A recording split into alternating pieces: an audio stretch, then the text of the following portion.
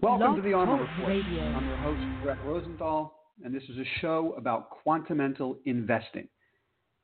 It's where we take quantitative execution, combine it with a fundamental foundation that creates edge from information that we share with individual investors. That's what we're doing. All of this information I use in my own personal portfolio and for investors I work with through our Interactive Brokers affiliation. This is a live trading desk. I'm surrounded by screens. The phone might ring. Bear with me if I have to take a step back. This is basically a live look into what I do every day. I've been doing it 30 years. I'm trying to share with you information that I've gathered over that time and that I continue to gather. So what we're going to talk about today is we're going to cover why we are short in all of our model portfolios. We have 4 model portfolios at Interactive Brokers that all of our investors link to, one of these 4, depending on their risk profiles and tolerance, whatnot. We have short positions on the stock market in all of those model portfolios. I'm going to share with you why. Then we're going to talk about precious metals, gold and silver, and how we're using them to hedge portfolios and why we're considering increasing our exposure there. And then I'm going to wrap up with a reveal of a new index that is confirming the dangerous situation the stock market's in. Those of you who follow the Armor Report for a while know that I've been telling you to be risk off for a while. I can tell you that with a fair amount of certainty because we use 7 indexes. These are all exchange-traded funds, ETFs. We have algorithms written for those 7 that in concert tell us when to add risk and subtract risk. These are probability and statistical algorithms. This is the quantitative part of the research we do on our desk. This is not a guarantee. When I say risk on, it's not a guarantee the market goes up. And when I tell you risk off, it's not a guarantee it goes down. This is probabilities and statistics. We want to get on the right side of the probabilities. And over time, we'll be more successful than the average investor. So on June 4th, I told all you guys risk on across the board because every index is telling us in concert it's time to add risk. Then we exited that position a couple months later, and I've been telling you for a while now, you must reduce risk, whatever that means for you. It means something different for everybody. I can't tell you how to invest because I don't know you. So I'm trying to educate you on what we're doing with our personal assets, when to protect them and when to get aggressive with them. You have to determine what it means to protect and be aggressive. Example. In our index-only portfolio that's long only, we've been carrying cash for a couple months. I had some pushback on that. Some subscribers asked me, hey, market's going up. Why aren't you long in that index, in that model portfolio? And I said simply, we carry cash 100%. Could be weeks, could be months in that model portfolio. And we only take exposure when the probabilities are at their highest. And we don't have that confluence. So we'll sit in cash. Sometimes we could be long for months in that portfolio. Sometimes we're in cash for months. Now, I described for you in the last couple of weekend reviews why we were risk off. I'm not going to go over that again. There are 7 indexes we use. They're all ETFs. You can watch the other videos to see what we're talking about there. But each of our algorithms are designed for the specific volatility, both top day and multi-day for each index. And what I've been trying to say to you guys is, look, there's no confluence. Some parts are going up, some are collapsing, and that's usually a sign that you want to hold more cash and be defensive. So what I want to share with you is what got us to put shorts into the portfolio as a hedge. As a hedge. Now, you might ask yourself, well, Brett, I've been to your website. You have a risk monitor. Yes, you've been telling me risk off for a couple of months now, but you never told me to get short. True. I will never tell you on this show to get short. I think shorting for individual investors is incredibly dangerous. I think it's a professional tool. It's something I do to hedge a portfolio, but I'm more than happy to just hold a bunch of cash in a risk-off position. I don't have to short, and I strongly recommend people don't short. It's a dangerous endeavor if you're not, if you don't fully understand what you're doing, because it's an emotional situation. People want to be positive. It's just your nature. Most people, when the market's going higher and they're short, they just can't stand the agony of that. So it's something you really don't want to do. But as a professional, it's my job to manage risk in a portfolio, both my own and for clients. And so there'll be times where I use the indexes to help protect my dividend passive income portfolio. So at the very least, sometimes I have up here in this corner a bull or a bear to tell you what I think the market's doing. So let's just throw up there this chart right now, okay? That's where we're at, this picture. The bear is mauling the bull at the moment, and there's no real direction. I'm not willing to come out here and say I'm shorting across the board because I think we're in a bear market. I think it's very hard to call a bear market when you have $15+ trillion of negative interest rates around the world and lots of liquidity and nowhere for it to go except for high dividend paying equities. Okay. So I really want to hold on to that portfolio as long as I can. Now, if I'm wrong and this turns into a real bear market and the market implodes, I will lose money. I will lose Don't be confused. Just because you own dividend stocks that pay an income doesn't mean they're not going to go down if the market drops 25%. They will. So the object there is to keep collecting our dividend and make our way through the bear market, come out the other side, our principles intact, and we've collected dividends the whole time. Emotionally, that's very hard to do. I've been running money for 30 years. When the market implodes, a lot of investors bail. They just can't stand the losses, and they usually bail at the wrong time. So what I try to do on my desk is use the indexes in a short to intermediate term holding period to cushion the blow of a stock market going lower. So it's not that I want to be outright short trying to make money as the market goes down. I'm a cat in a hot tin roof with my short positions. I've got some great gains in them right now. So I have to manage when do I want to book those gains versus do I want to leave that short out there to protect my dividend portfolio. That's really what I'm trying to do. I'm not really trying to maximize my gains on the short side.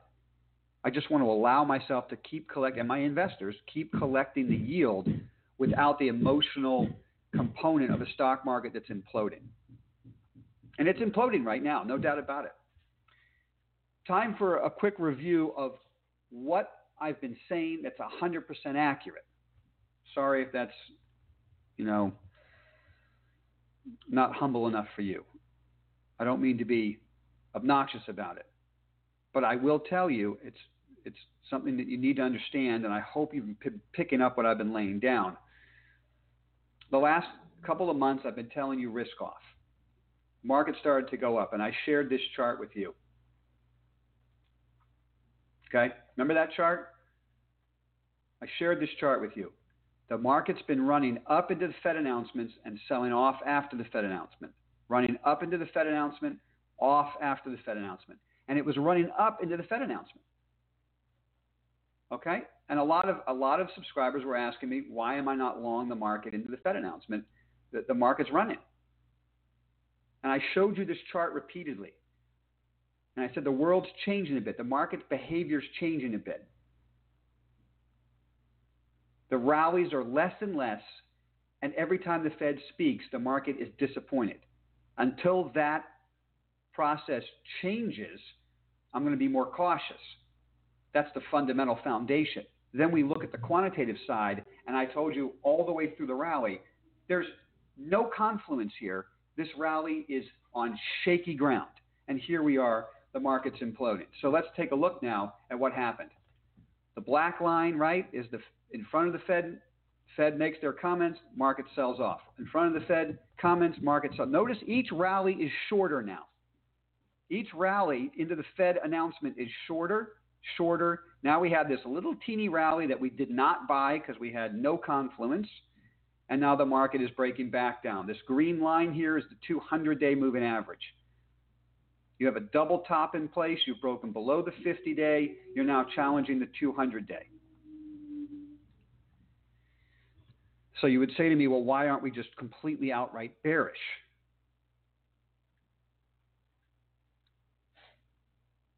And I would tell you, emotionally, I'd like to be completely outright bearish. I think the market's going lower. Look, I shared with you guys the last couple of weeks that the leadership in the market is collapsing. The momentum index breaking down. The IBD 50 breaking down.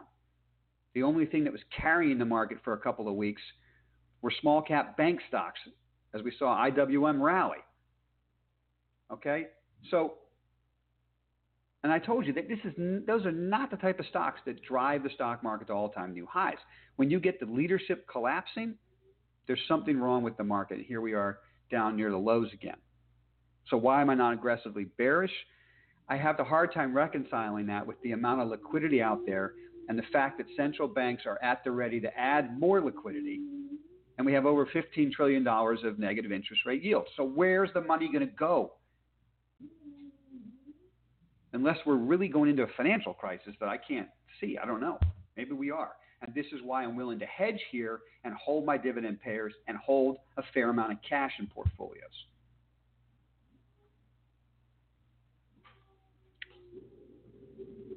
I'm going to change the order of things. I was going to talk about gold for a second, but I think right now is the time to show you the chart of another index that confirms the shaky ground the market's on right now, and that's the IPO index. So when we talk about leadership, we talk about momentum index, we talk about IBD 50, okay, NASDAQ 100's leadership. All of those things are failing. The IPO index is a very interesting index. It's a gauge of how aggressive people are willing to be. So when you see the S&P go higher and the IPO index start to collapse, it's telling you there's a hollowing out of the stock market. Something's wrong. People aren't willing to take that risk. So it's another leading indicator. Here's a chart of it. Recent IPOs breaking down relative to the S&P. Okay? That's another problem. Now, I'm not going to add that to my Magnificent Seven, right? I got 7 indexes that really drive the whole market. The value index, momentum, IBD 50, S&P, the Dow, the NASDAQ 100, small cap index.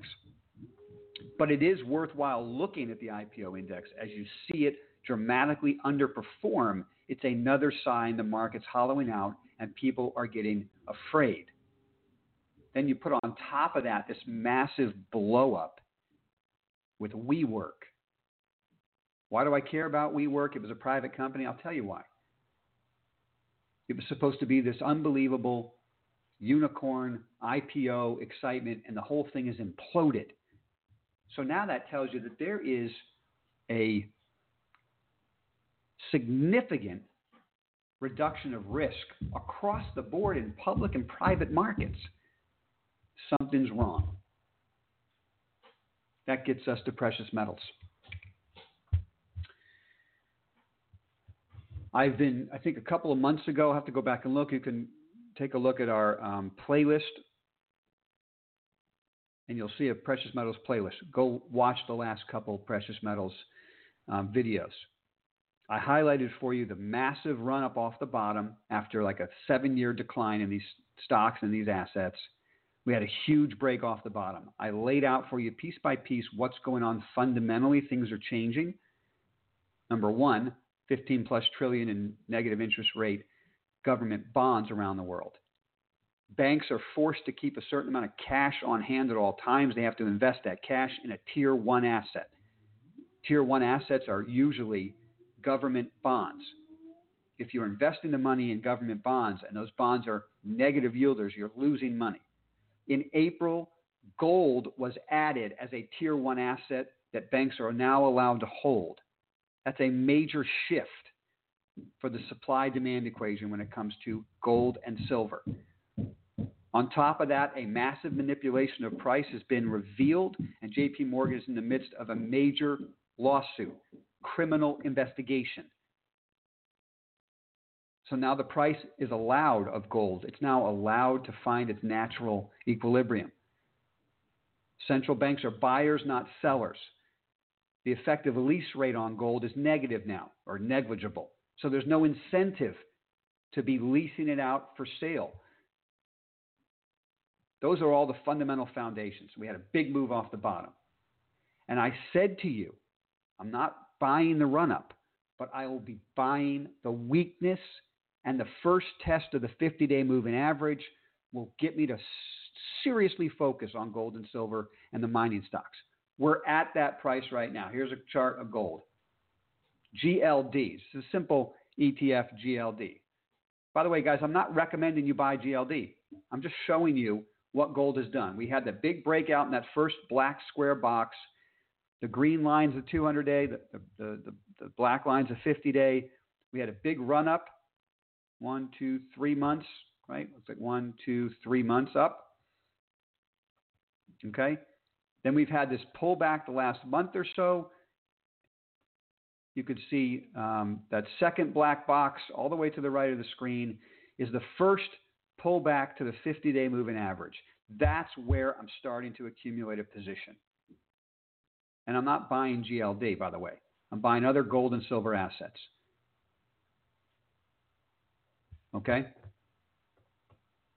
This is another way to hedge a portfolio. If there is a financial crisis occurring that I don't see, we'll find out later, gold and silver will help protect the integrity of my account. We made money for all of our investors in 2008. At the end of that awful year, our net worth was higher, not lower. And the primary reason was our precious metals commitment. So it will work if there's a financial crisis. I don't know if there's a financial crisis coming, by the way. I highlighted for you what was going on in the repo market. Certainly looked like a crisis. The Fed came out and said, no big deal. JP Morgan, Jamie Dimon said, oh, this is normal, end of the quarter. Liquidity crunch at banks. I don't like liquidity crunches. I don't like when bank CEOs and Fed members tell me everything's fine. Because I heard all that before in 2008.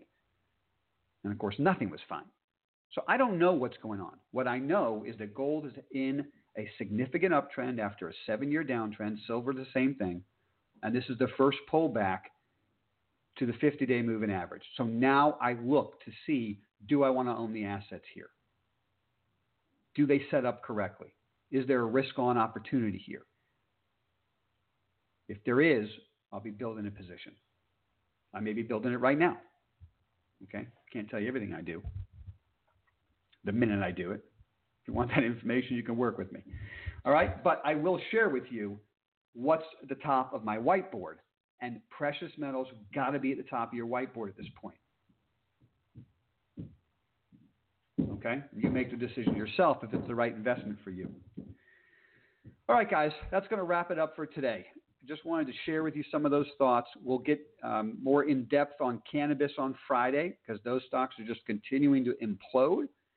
Not a bad thing if you're following what I've been saying for months. You've got almost, hopefully, 100% of your cannabis positions in cash waiting to take advantage of the weakness. And I'm just trying to figure out where this thing ends. I mean, now they're getting to Charlotte's Web. You knew that was going to happen, right? We talked about that. You can't be the only guy standing, so they're driving that stock down. So we keep doing our research. I'll talk to you guys a bit about that on Friday. Thanks for being here. Obviously, if you found this helpful, don't forget, give me a thumbs up. That helps me out. And I'll talk to you again on Friday. Thanks for taking care and taking the time out to listen to what I have to say. It really helps me. Take care, guys.